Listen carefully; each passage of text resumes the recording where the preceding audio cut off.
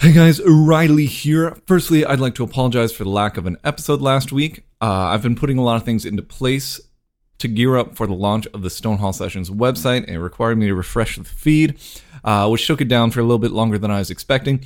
Anyways, that shouldn't really affect us going forward anymore, but episode 32 is upon us, and with it brings Nerve Leak, an artist who I've admired for some time, and whose music I discovered randomly through SoundCloud. And, you know, for a little over a year, I've been really enthralled with the textures of his EP Disconnected, which mixes very cold sort of electronics with acoustic guitar and vocal processing that's kind of in the same vein as FK Twigs or James Blake. And the result is sort of a collection of songs which is much more than the sum of their parts and is really wholly unique, wholly his own. And talking to Sam was fun, and then it quickly became apparent that we were both just two music nerds who also happened to use Ableton. While I've trimmed it down to just over an hour, the interview itself lasted close to 3, and we kind of just meandered into topics such as like the legacy of House of Balloons and how Yeezus is almost a perfect album, and just, you know, how cheap rent in Montreal is, and, you know, maybe someday I'll release a full interview, but until then, please enjoy listening to one of my favorite producers working today talk about his craft. So, episode 32, Nerve Leak. I think you're going to enjoy it.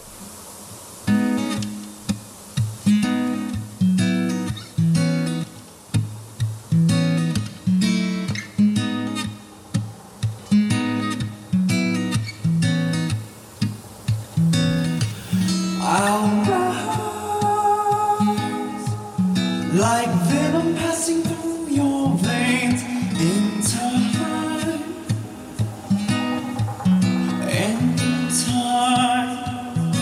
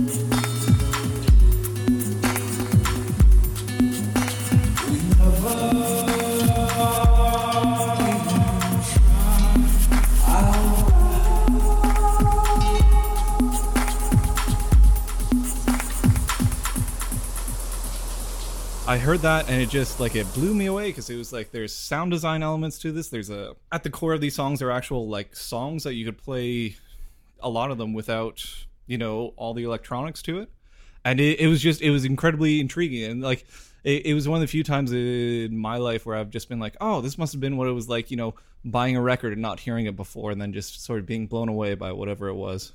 Oh yeah, well, thank you. I'm glad you liked it. That EP is quite old now, but you're definitely right. Those songs were songs, and I think even the track Disconnected itself was actually written on an acoustic guitar, and then the rest of the music was built around that. Whereas kind of the way I work now is I completely start with electronics and then I add my voice later on. But within all of that is a song, and I actually I'm not sure, are you familiar with So Far Sounds?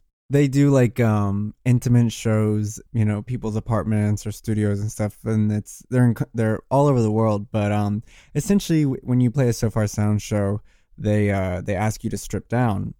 2 or 3 weeks ago, I played my third so far, but the first two they had a PA, so I did use some electronics, but this one was completely acoustic. And so I played I played new tracks, I played old tracks, just me and an acoustic guitar, and it was a little bit threatening and intimidating to be like, all right, well, I don't have any reverb, I don't have any processing, I don't have any bass, it's just me and my voice. But that's actually what I was doing before I ever downloaded Ableton or anything like that. I was playing guitar and singing and playing piano. So I've actually just gotten a bit lazy and have just started to depend on the computer. So it had been so long since I'd gone back to just acoustic. So when I did it the other night, I was definitely frightened, but it went over well. But it took a lot of practice, you know, because when you get so used to having all these effects on your vocals, it's like you kind of forget what you even sound like, you know? Like I can't remember the last time I sung and didn't put layers and layers of compression and reverb and sometimes distortion and sometimes pitching and stuff. Yeah. So to hear my voice just clearly is like, I'm like, this isn't right, you know? But...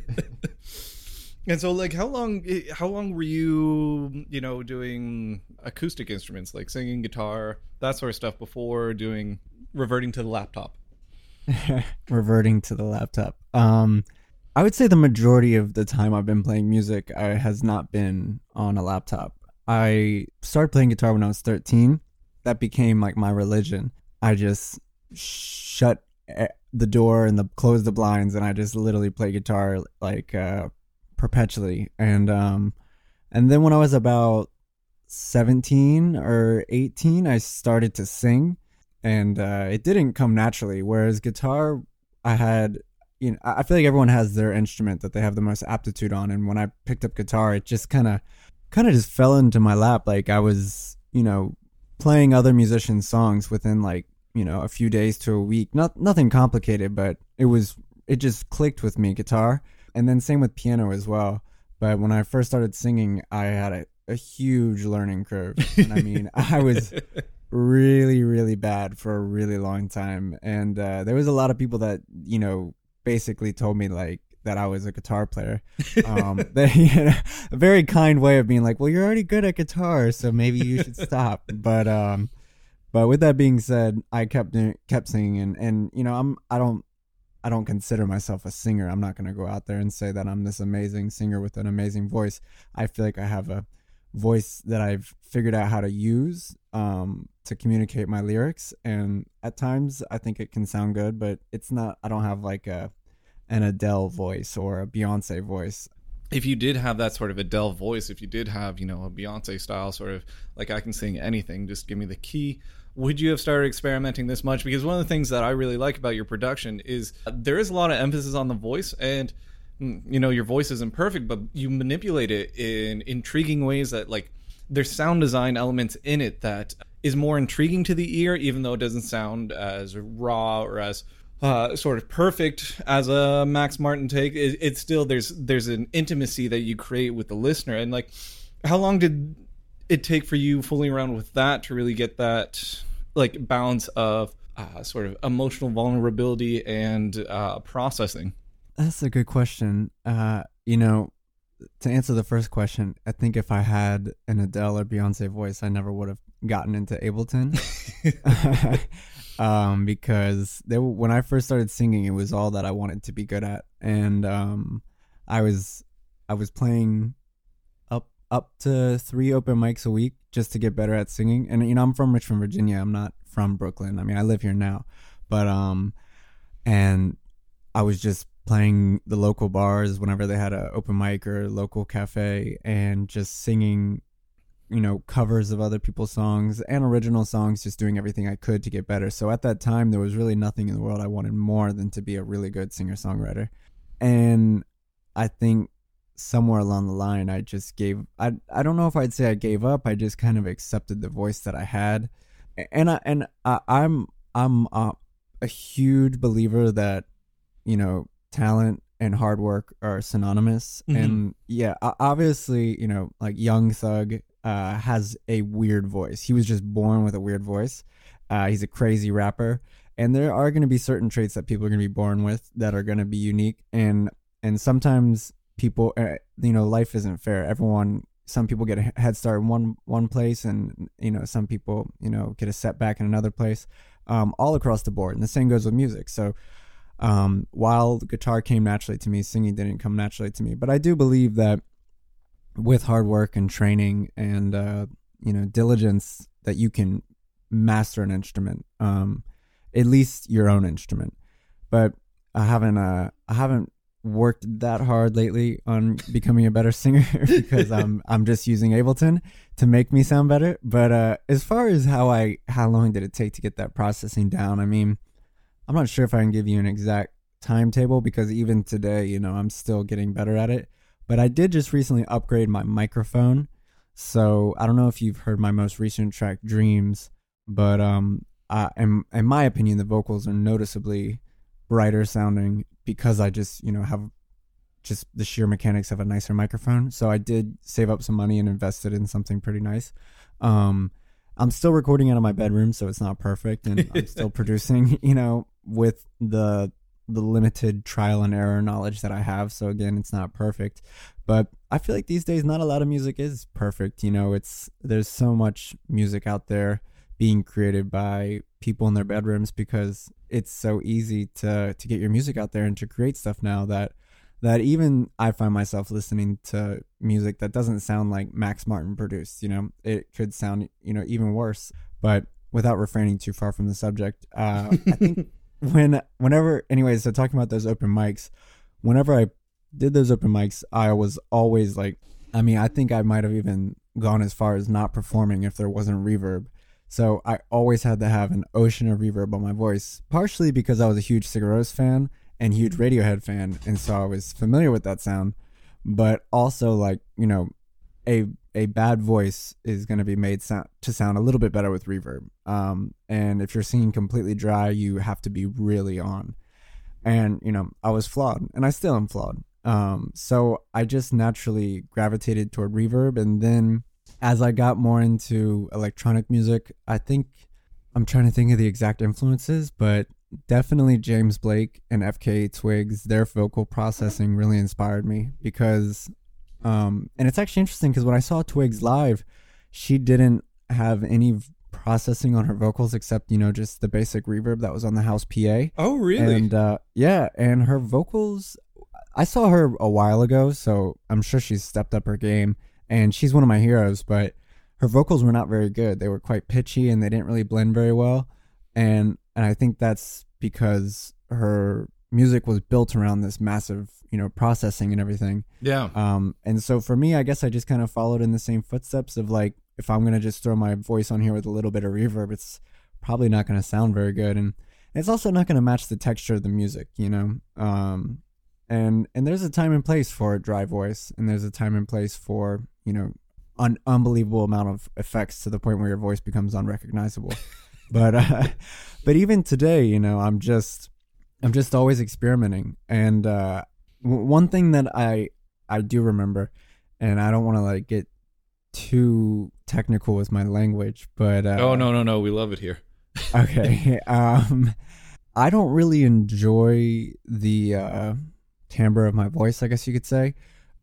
So sometimes I feel like my voice sounds like, say I'm speaking in A. Sometimes I feel like it sounds like, I don't know, like a B or a B flat. Like my voice is just pitched higher or something. And I've always felt like I've kind of had like a little bit of a squeakier voice, and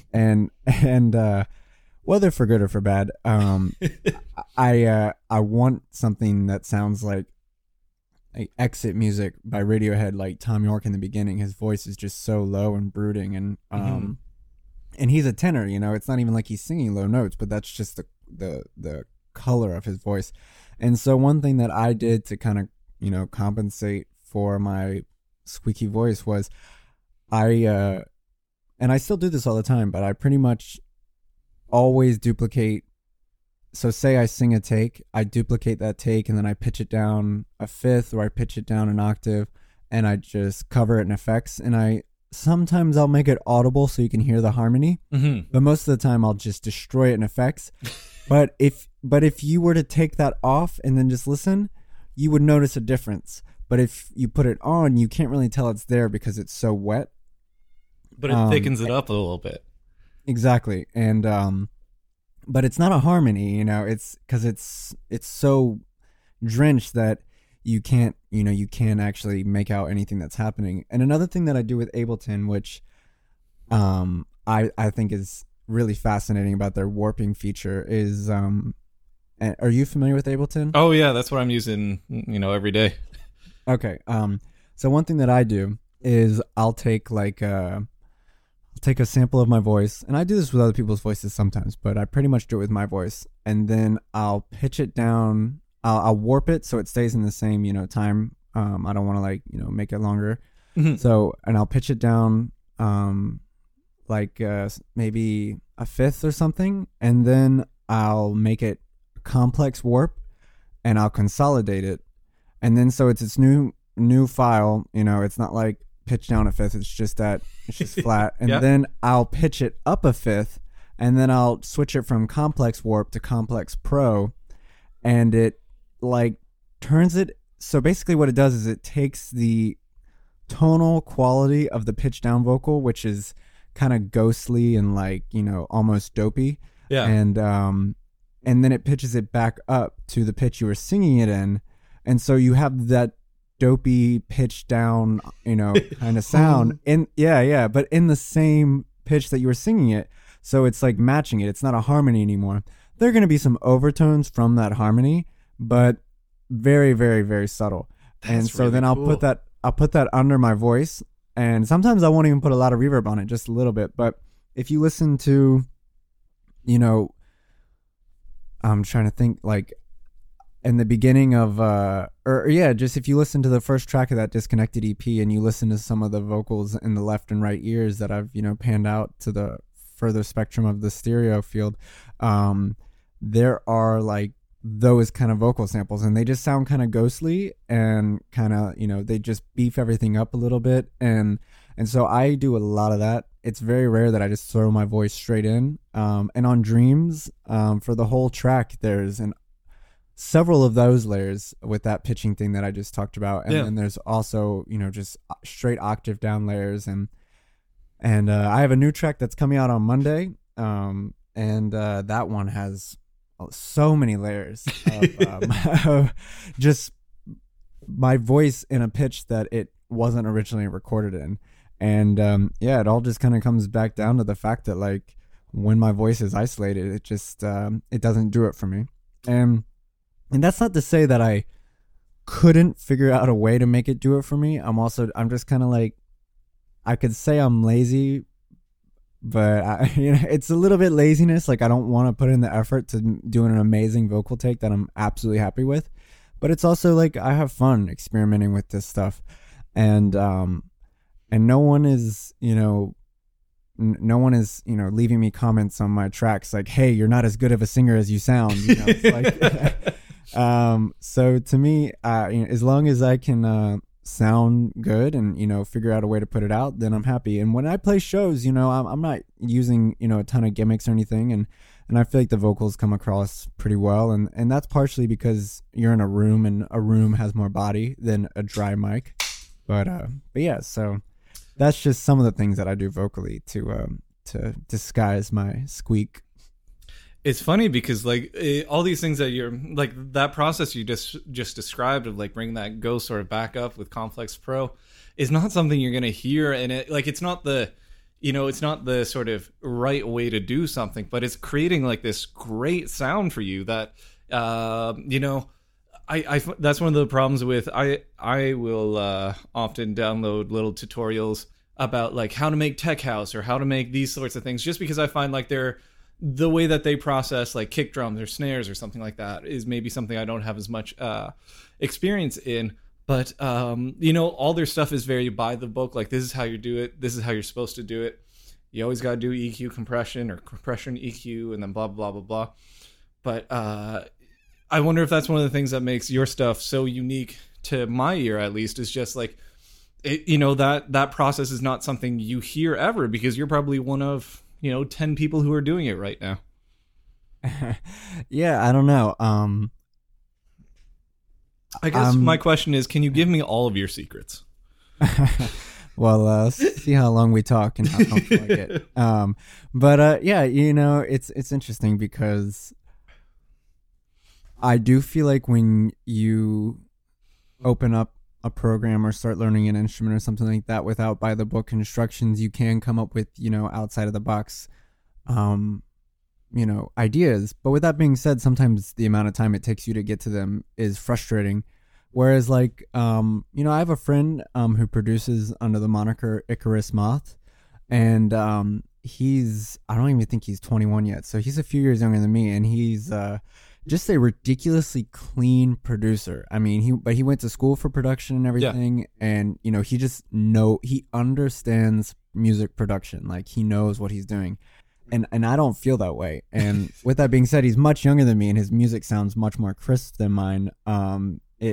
There's stylistic differences, but there's certain times where I'm envious of someone like him who knows just exactly what to do and how to make a track sound good. And I feel like I know how to make my track sound good, but I don't know how well if all of a sudden Dr. Dre called me and he was like, "Hey man, we need you in the studio and you got to make a beat, and you got we've got Kendrick Lamar and you got to make a beat for him." Like and they gave me their tools, or like they were throwing lingo at me. I might be shrinking and just being like scared shitless and sucking. But if someone was like, "Hey, we sent you this Kendrick acapella, can you make a beat for it and do it in your bedroom at on your own time?" Then I can maybe make something good. But yeah. That so there's times where I wish that I knew more by the book stuff, but my whole approach to music has been rather intuitive, and that's just kind of always the way that I've approached art and everything. There was this idea, and I even have a book by the same title. It's called Perfecting Sound Forever, and there are like these two competing ideals throughout most of recorded history, like most of recorded audio history. And one was things should sound as pure and as natural and as they exist in the real world. And that was like sort of it was championed by Edison initially, where he would just point one microphone at a whole band playing and then record that to wax cylinders. And there were riots the first time that, or not riots, but like there were terrible, people walked out of the theater the first time like a band was amplified over a PA system. They thought it was like unnatural. And so there's always been like these two threads. Should things sound as good as possible, or should things sound as natural as possible? And I think, that worked up until, maybe 2008, 2009, 2010. And now we're getting into like people who are they're growing up, with listening to music that maybe they listen to it on like YouTube at like low quality, like 144p quality or something like that. And the snares always came through like a little bit gritty. And now they're purposely getting that grittiness of that, low quality bandwidth from the snare on the YouTube into their music now, and embracing that. And so we're getting sounds that people would have never thought of, 5-10 years ago, just because of the way we're taking in music today. I think it's super intriguing. And it was one of the things that I really enjoyed about Disconnected was like in it, you can tell, some of the tracks have a little bit of noise in them, but you don't try and shy away. You don't try and hide it or anything like that.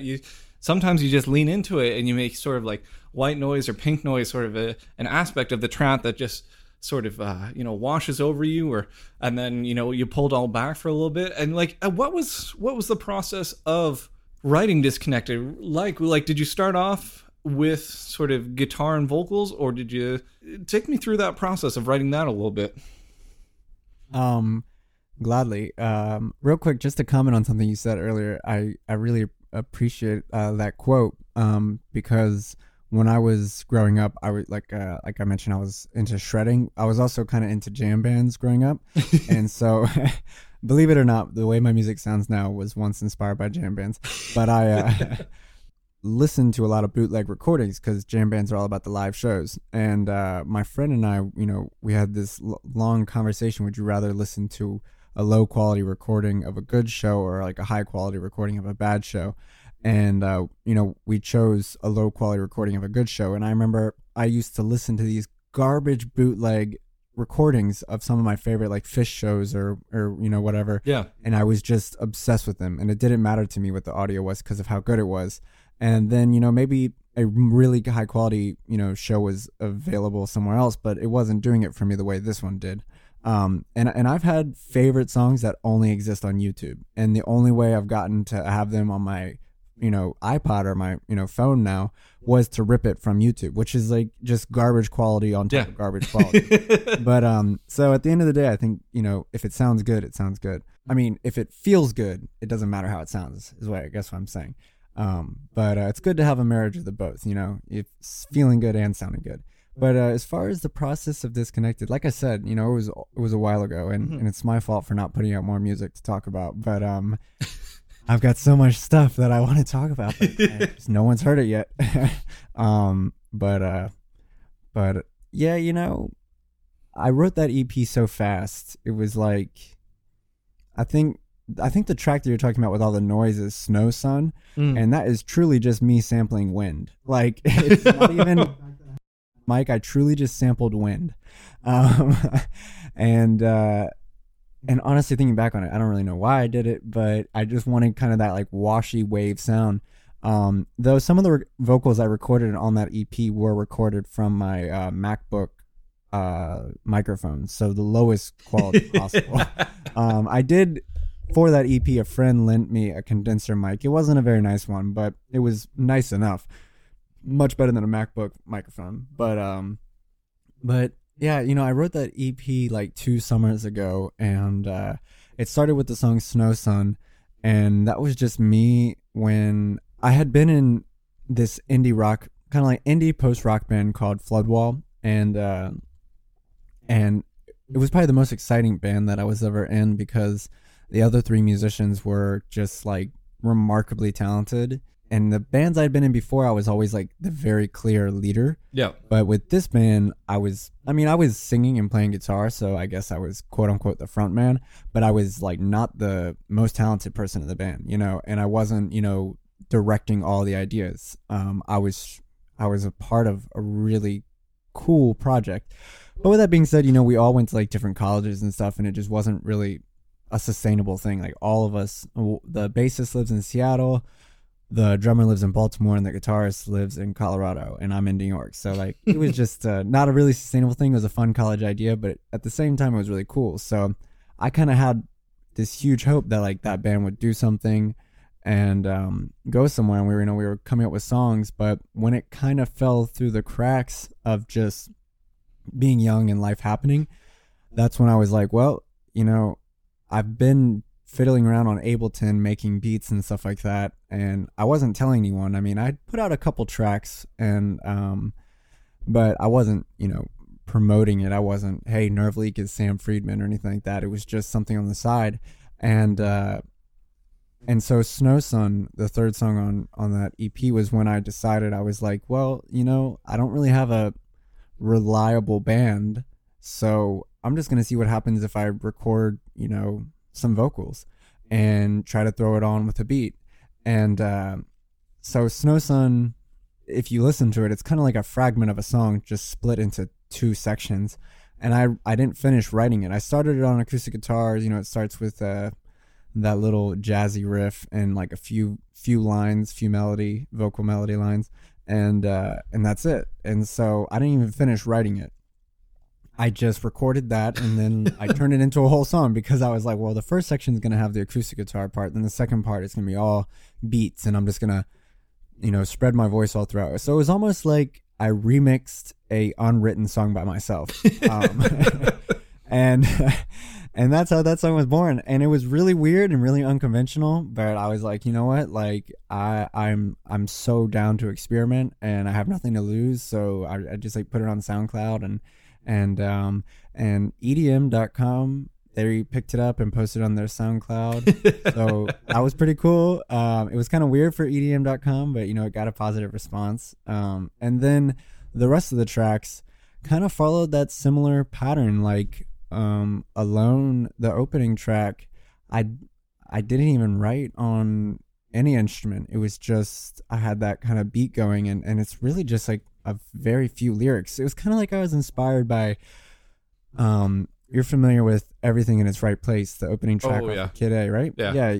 Like if you look at that on paper, I think Tom York is singing like 4 lines, but it's just like this gorgeous like 4.5 minute song, just by the way that they spread apart his voice. And half of the time you hear the voice, it's in reverse or covered in effects or weird shit. And so that was kind of what I was doing, and Alone was kind of like that as well, where I just was repeating my voice. Because again, it's kind of like I say that I'm lazy because I kind of am. I'm like, all right, I'm just going to record a little bit of vocals, and then I'm going to get to the fun part where I, dick around forever. And that's kind of what I do. And then I realize I have a song, and I'm like, well, I don't really feel like changing it because I feel like it's done. And I mean, the closing song on there, Hurt You, which Accelerator liked, which was a big nod for me because I've been, a fan of them forever. I didn't even write anything. I truly just made that weird instrumental, and I remember I was like getting ready to, I don't think I was a student at the time. I think I was going to my day job. I think I was just getting ready to leave for work, and I turned on my condenser mic, and I truly just started singing like kind of like nonsense words that came to mind until like, a clear few sentences came out. So because the songs I think is like 4 lyrics or whatever.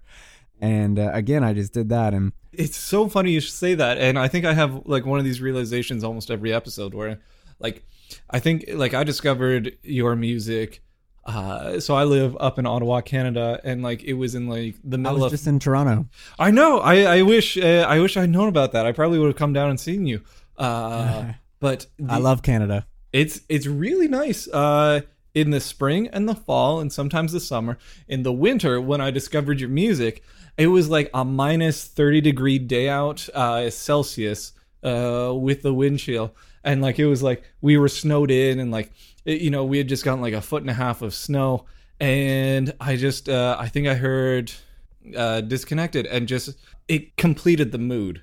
It was just like, okay, yeah, this is exactly what it feels like out there. Like, it's icy. There's like these sort of interesting, almost like gunmetal beats underneath, sort of like a delicate nature with the acoustic guitar. Like it really spoke to me in and of that day, and I keep returning to it because it's just, there's so many little moments to these songs, which I'm not sure. I'm assuming they're intentional, talking to you and how much you like Kid A, which again, like is one of my probably top 5 records, and just like these little moments where you can tell you just put like a little sprinkle of something extra in that moment to like make it stand out just a little bit, and then let everything return back to it. Like it seemed like a very handcrafted album. It didn't seem like you were just like, okay, here's the 4-bar loop and let's go with that. But so I've really appreciated it. But let's get into a little bit of how you're changing, because listening to Dreams, it sounds like a step up in production quality. And you were mentioning the mic before. Like, what are you changing up now that you sort of, you're getting a little bit more notice of as Nerve Leak and things like that? Well, it's funny that the music that Disconnected had such a synchronistic effect for you in the winter, because I made it when it was hot as hell in Virginia. But I think I'm always in a wintry mood, so that's probably why. But yeah, so I stepped up the microphone, but really I think I'm just a more open-minded musician, and I just have a lot more experience under my belt. I produce constantly, I'm always making new tracks, and whether they're full completed songs or just like a minute and a half demo, is one thing. I also think I've just come to realize that as much as I love experimental music, like Kid A, I also really love mainstream music, and the song I'm about to put out is probably less mainstream than Dreams, so it doesn't really sync up with what I'm saying. I guess I just eventually one day started realizing that I didn't want my music to be so reliant on massive amounts of effects and experimentation, and just to kind of have the option, because I made a track yesterday that is just so backwards and weird that I don't even know how anyone could listen to it. It's so odd. And I do that all the time, where I'm just like, what, I'm in a mood today. Like, I'm just going to make something like that sounds like metal being thrown into a, ocean or something, and in slow motion with weird vocals over top, covered in distortion. So it's all about experimentation. But yeah, I think I just really wanted to make music that was, I guess, more clear and easier to decipher. And so through that, I've just been chipping away each day at, my learning curve by producing loads and loads and loads of beats, and just working on new things. Because for me, the reason why I think I always, lean on experimental music or something more lo-fi is just because, I don't know, maybe it is just because of my inability to make something clear, because I'm not that good of a producer at the end of the day, or I'm not that good of a singer. I feel like the only instrument I'm actually pretty good at is guitar. Even though the only guitar I've ever recorded, I've significantly held back and just played like a couple chords. But there was a long time, where I was a really dedicated guitarist, and so I actually am proficient in guitar. I can play, guitar well.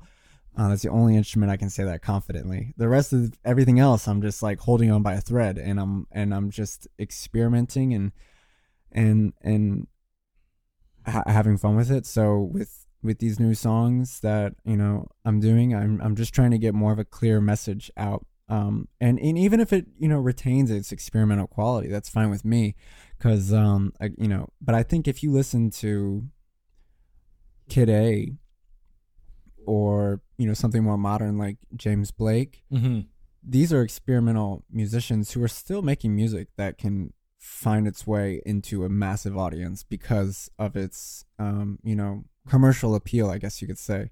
I don't really like using those words necessarily to describe what makes it popular, but that's kind of what I've been trying to find for myself. Like, where is my selling point, I guess? Not that I'm writing songs with the intention of selling, but just trying to hit I that want to balance be able to be of clear. experimentalism and still connecting with people. Yeah, I guess so. I'm not phrasing this well. I'm trying to find the right words. Yeah, I just want my music to be more clear. I want it to be understood faster, and I'm not trying to compromise the message. I'm just trying to make it easier for people to like when they listen to it for the first time. And I think it's amazing when you listen to a piece of music and you have to listen to it a few times to really get it, and then you fall in love. That's really great, and that's really special, because there's so much music out there today that's really predictable, and it just kind of takes the fun away from it. So I'm not trying to become something really predictable and easy to replace. I want to retain some unique creative aspects. But yeah, like with Dreams, I think I just wanted to be more direct, and part of that is in the lyrics. The lyrics are very blunt, and I'm not hiding behind anything. And I mean, that was partially intentional, and also just kind of like feeling like tired of tiptoeing around things that I really wanted to say. And I think with the newer material that I release, because I am like itching to get more music out there. I'm just trying to do it strategically, so as not to, lose any momentum. But you could argue that I'm losing momentum by taking so long. But with that being said, like I'm just trying to be more raw and authentic. And if what I say is, a little bit tongue in cheek, then that's good. And I want my production to be similar, where it's just more direct and more to the point. And so I think Disconnected, I really was just having a lot of fun experimenting, and all of a sudden I ended up with 4 songs. Like that's kind of what happened with Disconnected. I'm not even lying. Like I made it really quickly. It was I just did it over the summer, and I was just kind of having fun. And I probably could have written a whole album out of that. I just decided to consolidate it to 4 songs because I feel like, new artists who have no real presence or following, it's a little bit harder to break through with an album than it is with an EP. Mm-hmm. I feel like people are more willing to be, all right, you've got an EP, I'll listen to it, rather than like, all right, I got to get through a whole album with someone I don't know.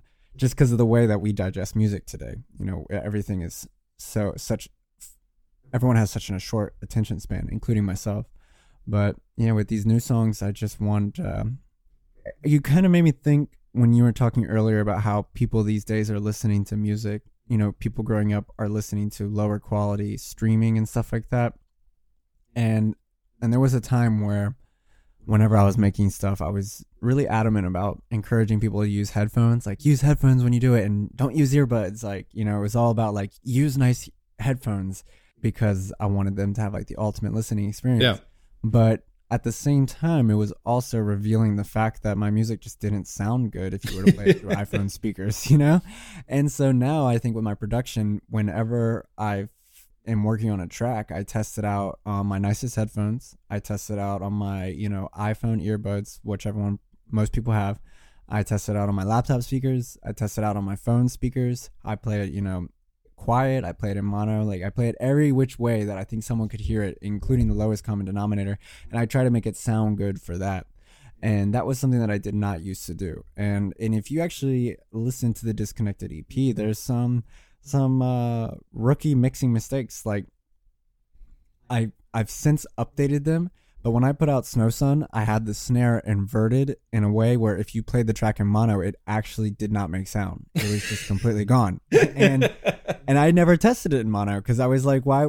It sounds good in my headphones. Yeah. I had no idea. And then when I got my first iPhone, I was like, I was just listening to music as is going through, and that song came on my iPhone speakers, and I think I was like playing with my friend's cat. Actually, I remember it kind of vividly, and I was listening to the song and I wasn't paying attention because I was playing to playing with the cat, and all of a sudden it just like started, in my peripheral, ears or whatever picked up that there was no snare. And when you take a song with like that has a central snare and it's gone, I was like, what the fuck is wrong with this? And so I thought that maybe like I had uploaded like a bad recording onto my phone. Like I was like, is this an old take? I don't ever remember exporting this without a snare.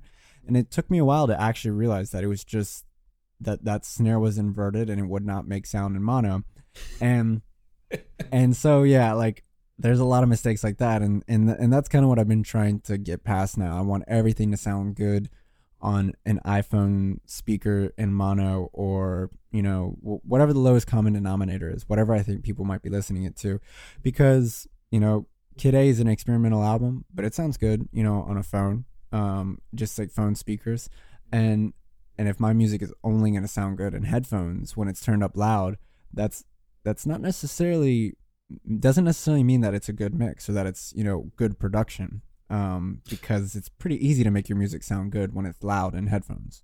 It's funny, like going back to what you said about I might not be the biggest Skrillex fan, but like his music and EDM, love it or hate it, it kicks on every sort of speaker that you put it over top of. We as a culture don't listen to like sort of bad sounding EDM music. That's one of the reasons why like I'll tell people when they're first starting off, go onto YouTube and find like an EDM kick mixing tutorial, because those guys make kicks that come across on phone speakers, they come across through earbuds, they can make 808s ring out on speakers that have they're just like tweeters. There's no bass to them whatsoever. Like, these are people who, they really do take into consideration how are people listening to my music. I want to make it as accessible as possible.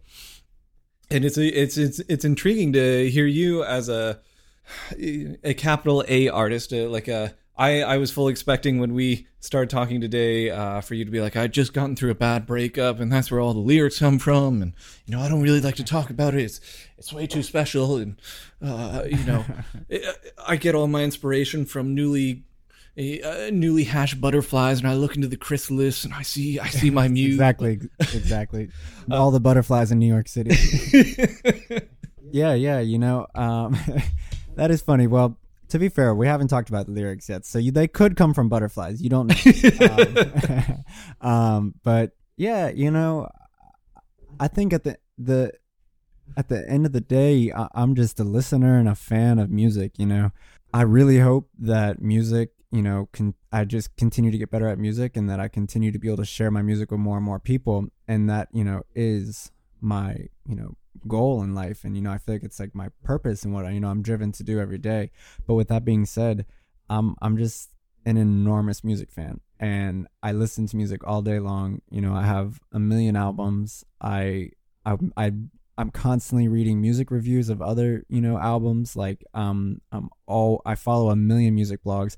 Like I'm just obsessed with music. There's a lot of artists out there who don't listen to a lot of music but are brilliant artists, or I'm going to bring up Young Thug again. Like he only listens to his own music, and and it's interesting. I'm sure like on occasion he'll listen to other stuff, but if you really like talk to him in interviews, the only influence he will ever cite is like Lil Wayne. But he's just in it. People always talk about how he just drives around in his car and just listens to his own music. And I have a friend in a band back home called My Darling Fury, and they're really talented. And the lead singer, who's just a phenomenal vocalist and songwriter, an incredibly creative guy. He when he and I talk, he's always like, yeah, I really just don't listen to that much music. But when he writes music, you're like, God damn, like you're a genius, But for me, I'm just incessantly listening to music, and that's kind of where I think it comes from, is just like my desire to make it sound as good as possible. And the more that I've taken on the role of a producer, the more that I've thought about those things. And even though when I perform, I'm singing and I'm playing guitar and I'm talking to the crowd, and I'm doing your typical like frontman artist guy stuff, like I'm totally like a geek at behind the scenes, like who just wants to like produce and play with sounds and listen to like weird sound design and stuff like that. And I listen to like 30-minute mixes by Arca of like just the weirdest sounds on earth. Some of them hurt your ears even. And I'm just truly fascinated. I'm not the kind of person where I'm just obsessed with experimental music, or I'm not the kind of person where I'm just obsessed with commercial music. Like I like all of it. And that's where I think I weave in between the two. And as far as being, this artsy fartsy person or whatever, I wish I had that cool way about me, but I'm just another, person who's obsessed with, getting the perfect mix. And I'll sit for hours and hours and days and sometimes months just until I get a mix that just sounds perfect and everything cuts through right. And then of course, those mixes that you abandon and you just say, you know what, this is going to kill me and it's done. And I know it's not perfect, but whatever. But yeah, that's, the writing world and the production world are two completely different places for me. Do you have to separate those? Do you have to make sure like this is a time to sort of craft the song and then there's a time to make the sounds around that? Or like, can you do that both at once? So I can definitely do both at once. I'm not a very organized person. So to me, I'm just like, whenever I feel like doing something, I'm just like, oh, well, I'll do it now. As far as creative time. But I like producing more than I like writing. That's for sure. Like I have fun making beats and stuff like that, and writing lyrics and all that stuff can be exhausting. And there are times where it's fun, but there's just a lot more vulnerability to it, and it's a lot. I feel like it's a little bit more abstract. You know, like when you write like a batch of lyrics, it's hard to tell if people will like them. You know, it's harder. It's more I feel more vulnerable. But when I make a beat, I can usually tell. I'm like, this would be a good rap beat. You know, like I think like rappers would like this. You know, I'm more like I can recognize this and I know. And that might just be because I'm, you know, not a dedicated writer like I am a dedicated producer. But as far as writing lyrics go, you know, I don't write often, and when I do, I'm like grateful that I did write. You know, I'm like, oh, thank God I've got some fucking words. Like, so a lot of times when I pair words with music, they're not always correlated. Like, I've got a ton of lyrics on my phone and a ton of lyrics on my laptop, and a lot of times when I write music, I mean, this is how Dreams was written. I just take. It's almost like, you know, just. It's like a puzzle. Like I've got tons and tons of beats on my laptop, tons and tons of lyrics on my laptop, and I just go into my practice space, and sometimes I'll do it in my apartment, but usually my practice space, and I'll just try to find ones that work together. And lyrics, like 99% of the time, they change when I put them to music. You know, whatever I wrote, you know, it like the sentence won't fit into the melody or something, so I'll have to tweak it. But a lot of times it's just like, you know, making a collage of old ideas. But with that being said, there are elements of spontaneity. Like, so Dreams was written in that kind of collage way, but at the same time, it was also part of the lyrics, and kind of what initially sparked it, I guess, was me just singing on the spot. But I filled in the blanks with some stuff that had already been written, but I was really just like the opening lines, like, I don't want to love you, I can't handle the stress, I just want to fuck you and fuck the rest. You know, pretty blunt line, but I mean, I was just truly feeling that way, like 100%, and I was like, this is kind of like a shitty thing to say and kind of comes off as shallow, but I would never actually say it to someone. And, you know, but I think a lot of people feel this way, and I'm just going to sing it and see how it comes off. Damn. And it was just kind of an experiment, and then it worked from there, and I just kind of filled in the rest. And the song I'm about to put out, Moon Pools, I wrote those lyrics on a completely different headspace than when I made the beat. I never, you know, was thinking these lyrics are going to be for this beat, or this beat's going to be for those lyrics. I just was like, I just went into my practice space one day, and I like had the lyrics on my phone, and the beat was on repeat, and I had my microphone hooked up, and I was like, I'm just going to start finding lyrics to see if they work. And that's kind of how that one came about. But as far as separating the two, I feel like because, you know, I'm not a full-time musician, and, you know, I do have, you know, jobs that don't, you know, involve me making music, and I'm on the go a lot, and, you know, I live in, you know, New York City, so it's like expensive, and you gotta hustle.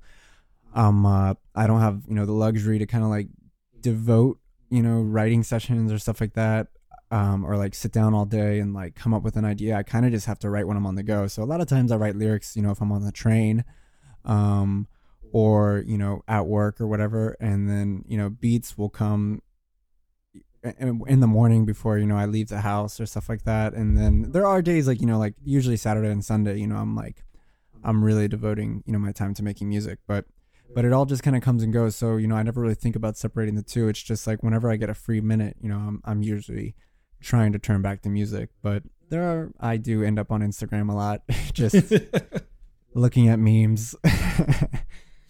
But that's, don't we all? Yeah. I mean, it's so easy. Yeah. I think too easy. How do you choose sort of the palette, or what textures are going to go into your sound? Because you do the sounds that you do work with are you experiment and you push as far as possible, but also you seem to you limit yourself to sort of, these are the sounds that are going to be in this song. Like, you don't bring in a whole bunch of, here's a sousaphone, and here's, an 808, and here's, like, it sounds very curated. How do you decide what is the Nerve Leak sound? Well, the Nerve Leak sound, I feel like, is gonna keep changing. because before the Disconnected EP, I've since taken these songs down from my SoundCloud, but before the Disconnected EP, I was just like an ambient producer, and this was when I wasn't telling anyone about Nerve Leak. It was a secret, you know, it was just like my own little thing. But I was promoting it in weird ways. Like I released the track on a little Italian label called Bad Panda Records, and I released another track off this label in Germany called Warminal Records, and this was without anyone knowing that my name was Sam Friedman or me telling any of my friends. Really, I think I might have told like 2 or 3 close friends who, you know, are, you know, supportive of my music. But when I was doing that, I was making, you know, ambient music, and if there was a beat, it was like a burial style beat, like kind of just like a little shuffle that was in the background. Oh yeah. And then when I made the Disconnected EP, you know, that was kind of like my take on like indie electronic, you know, experimental. And then Dreams and my new song Moon Pools and stuff is a little bit more like in like experimental pop, you know, there's more of like a trap element to it, and so I think it's just going to keep evolving, and a lot of the beats I'm making now are very heavily influenced by hip hop, so I think eventually I'm going to start trying to shop my beats to rappers, whether I, you know, give them to a rapper or a rapper hops onto one of my tracks, because hip hop is pretty much the dominant genre that I listen to. Yeah. I'd say like 80 to 90% of the music I listen to these days is hip hop, and it's just, I mean, I go through phases. I don't know what it'll be in 2 years, but with that being said, as far as what I choose to make the Nerve Leak sound, you know, it is always evolving, but I think it just kind of comes down to the fact that like when I start making a song, I'm just so, this is going to be kind of abstract, but I'm so grateful to be coming up with a song, because to me, like, it's kind of like, you know, like writer's block will like, you know, make you go insane. So on the other hand of that, when you write music, you're like ecstatic, you know, you're so excited because you're like, oh, I'm getting out shit, I'm producing work, this is so exciting. Like the opposite of writer's block is kind of what I feel when I'm making music. So I kind of have this like rush of excitement and like gratitude almost, that I'm like, oh, I've got an idea later here, like this sounds like a song. And so I think I kind of try to trust in that, and I don't want to tinker too much with that burst of inspiration. And so if I am working with like a drum rack that's in there, I might not add, you know, new samples to it, or I'll try to just kind of write around the idea that came out that I like, and just complete that. And so it's also, I think, because I'm doing everything by myself, you know, no one's co-producing this, no one's, you know, helping me record, no one's lending any ideas other than, you know, my friends giving me friendly feedback. But none of my friends who give me feedback are really musicians. They know like some basic stuff, but I don't have anyone with like a, you know, roster of production knowledge who's giving me insight. Yeah. Like I've got a few friends who are producers, but I don't send them stuff until it's like toward the end. And then they will give me some basic like cleanup ideas. But yeah, you know, I'm just kind of like working with what comes out, and I'm just like, when I get inspired, I just try to finish an idea, and then from that, once I've finished, you know, a 3 or 4 minute song, it usually takes a long time for it to come out. Like the song I'm about to release, Moon Pools, it's kind of funny because I'm getting to put it out on the 12th. And I remember on 9/11 of last year, the reason why I remember it being 9/11 is because obviously a very memorable date, but I had just finished the song and I put it on my phone, and I went down to the Williamsburg waterfront, and in New York, when on 9/11, they shoot the lights up into the sky where the 2 towers were. So like the infinity lights. Oh yeah. And it's like it's gorgeous. And I remember taking the song, like I just finished writing it, I had recorded it and everything. And I mean, I didn't keep those vocals, and I took it down there, and those lights were there. So, and I'm getting ready to release it on the 12th. So a year later, after it was written, just because, you know, I fiddled around with it forever, and I wrote Dreams in that time period and put out Dreams. You know, Dreams was like a short-lived track, so I don't like, you know, spend a bunch of times. I don't spend forever on every track, but yeah, you know, I come up with an idea, and if I like it, then I just kind of work with it, and I try to nurture it and bring it to the point where it can, you know, live on its own, and I can walk away. And I think the reason why Moon Pools probably took a while is because it is an experimental kind of sounding track, and the production is kind of weird and left of center. So it took me a long time to figure out how to make it all sound proper. But yeah, I don't know if I answered your question. I hope I did. No, yeah, that's great. That's it's really cool to listen to someone who has so much passion for music, who also makes it themselves, because you're not afraid to wear your influences on your sleeve, but you're also always constantly discovering new things, trying to add different elements to it, and that's I think that's really cool. Are there events coming up? This will be coming out on Friday. Is there stuff that you want to promote coming up? Yeah, definitely. I have a new single dropping on Monday, September 12th. It's going to be premiered by Bullet Magazine, and it is called Moon Pools, and definitely check it out. And I have some gigs in New York coming up. They're not until next month, but if you're in the area, throw me a like on Facebook and or Twitter and follow along, because I'll be posting about them soon. But yeah, the new song is called Moon Pools, and that's Pulls, like you're being pulled by the moon, not like a moon pool that you can swim in related to a moon. The new Radiohead album, A Moon Shaped Pool. How did you feel about that, the latest one? I was very pleasantly surprised, because I wasn't too crazy about King of Limbs or Tom York's most recent album, Tomorrow's Modern Boxes. So when I heard A Moon Shaped Pool, my expectations were a little bit low. And Radiohead's like my favorite band ever, but at some point, you can only make so many genius albums, and I was ready to be like, you know what, Radiohead have given enough. They don't have to make another good album. So whatever comes out is what comes out, but my expectations weren't that high. But I was pleasantly surprised. I think Daydreaming off that album is as good as anything they've ever written their entire career. The rest of the album, I don't feel that way, but I do feel like it's good. But Daydreaming is definitely probably, I don't know, I'd say it's top contender for my favorite song of the year by far. Dang. And your own song's coming out next week. Oh yeah, my own music is not my favorite. not at all. I'm very insecure about my music, but yeah, Moon Pools.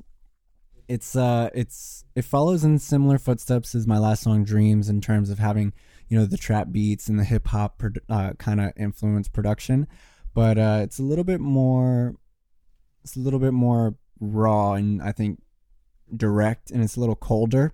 I would say if Dreams, had some color, I would say that Moon Pools is definitely black and white. It's very monochromatic, and I'm just I think I'm singing in a way that I've never sung before. It's kind of like spoken word on the first verse, and then the second verse is I start screaming at one point. So it's gonna be interesting to see how people react, and I think if you're a fan of the Nerve League stuff from before, there's plenty that you'll be able to find in this new track to still be a fan, but it's different. And as far as what's coming up, I wish I had an album release date or something like that, but I'm know that I am sitting on a shitload of songs that could come out that I want to come out soon, and it's just about figuring out the right release strategy and the right way to put them all together, because I want to be patient, and I want it to be really good. So all right, so we've got one question that we ask everybody who comes on the podcast, just sort of decide if they're like a real artist, or if they've sort of I don't know, pulled the wool over my eyes and gotten on this show, and it's fairly simple, and it's fairly direct, and that is because the whole world sort of falls into two camps, and it is which former frontman of Genesis has had more of an influence on you, Peter Gabriel or Phil Collins? You're gonna hate my answer, because I never really listened to that band. But if I had to guess, I would say Phil Collins, because my one of my professors in school was went on tour with him, and he talked about it all the time. And Phil Collins, from what I know, is a cool person. So I'll say that. But unfortunately, I never went through that phase. Ah, dang. All right. I need to. But if you ask, you could ask about Pink Floyd, though. Roger Waters or David Gilmour. You know. Well, who'd be? Or but you could also add Sid in there as well. True, you could add Sid. Sid was a very, very creative dude. A little bit weird, but very creative. Yeah, I would. I saw Roger Waters live actually when I was. I think I was like 13, and I was like just getting into guitar, and it was like the coolest thing in the world to me. But you know, Roger Waters was the mastermind. But I think you got to hand it to David Gilmour for just having one of the most beautiful approaches to playing guitar. I mean, his solos are legendary. Yeah. You know. Yeah. That was Roger Waters was writing good songs, but one of my favorite moments. I think for Christmas one year, I got The Wall Live or something like that, and it was a Roger Waters thing. It was like a huge, big affair. I think maybe they were doing it in Berlin, like the year after the Berlin Wall had come down or something like that. And so like Van Morrison is in the background singing, like a whole bunch of different guest stars. Everybody's coming out, but to do the infamous guitar solo on The Wall, David Gilmour was able to do it by himself, but on this version they had two guys doing the two distinct parts of it, and so I always felt good about that. I was like, yeah, Gilmour could have done it, but he needed to hire two guys to do it. That's because Gilmour had so much delay; it sounded like two guitars. Yeah. No, I wish I have had the opportunity to see David Gilmour. I don't know if he still tours, but he, he's just an unbelievable guitar player, and I think the music of Pink Floyd is so groundbreaking. I mean, it's not something that I listen to on my day-to-day basis, but it is completely shaped who I am. You know, Animals and Wish You Were Here, those two albums were just so. Those were really what I got into when I first started making music. So that kind of like, just cleared the pathway for everything that's come. And I think that's why I have such a love for reverb and, experimental music and that kind of like just left field approach to still making songs. They're still making songs. Yeah. But they're surrounded by a lot of cool music that's, weird and trippy. So I got to give them credit for being one of the best bands of all time.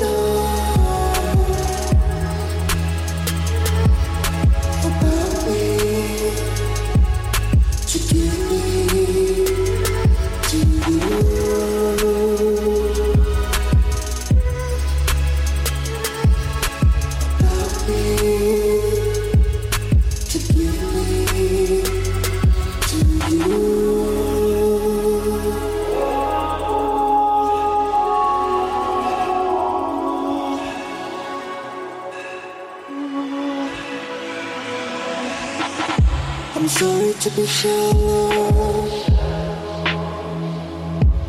It's not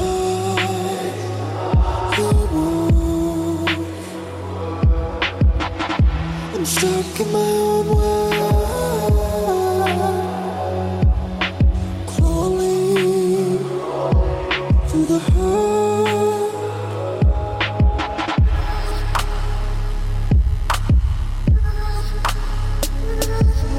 'Cause baby, I don't know enough about me to give away. 'Cause baby, I don't know enough.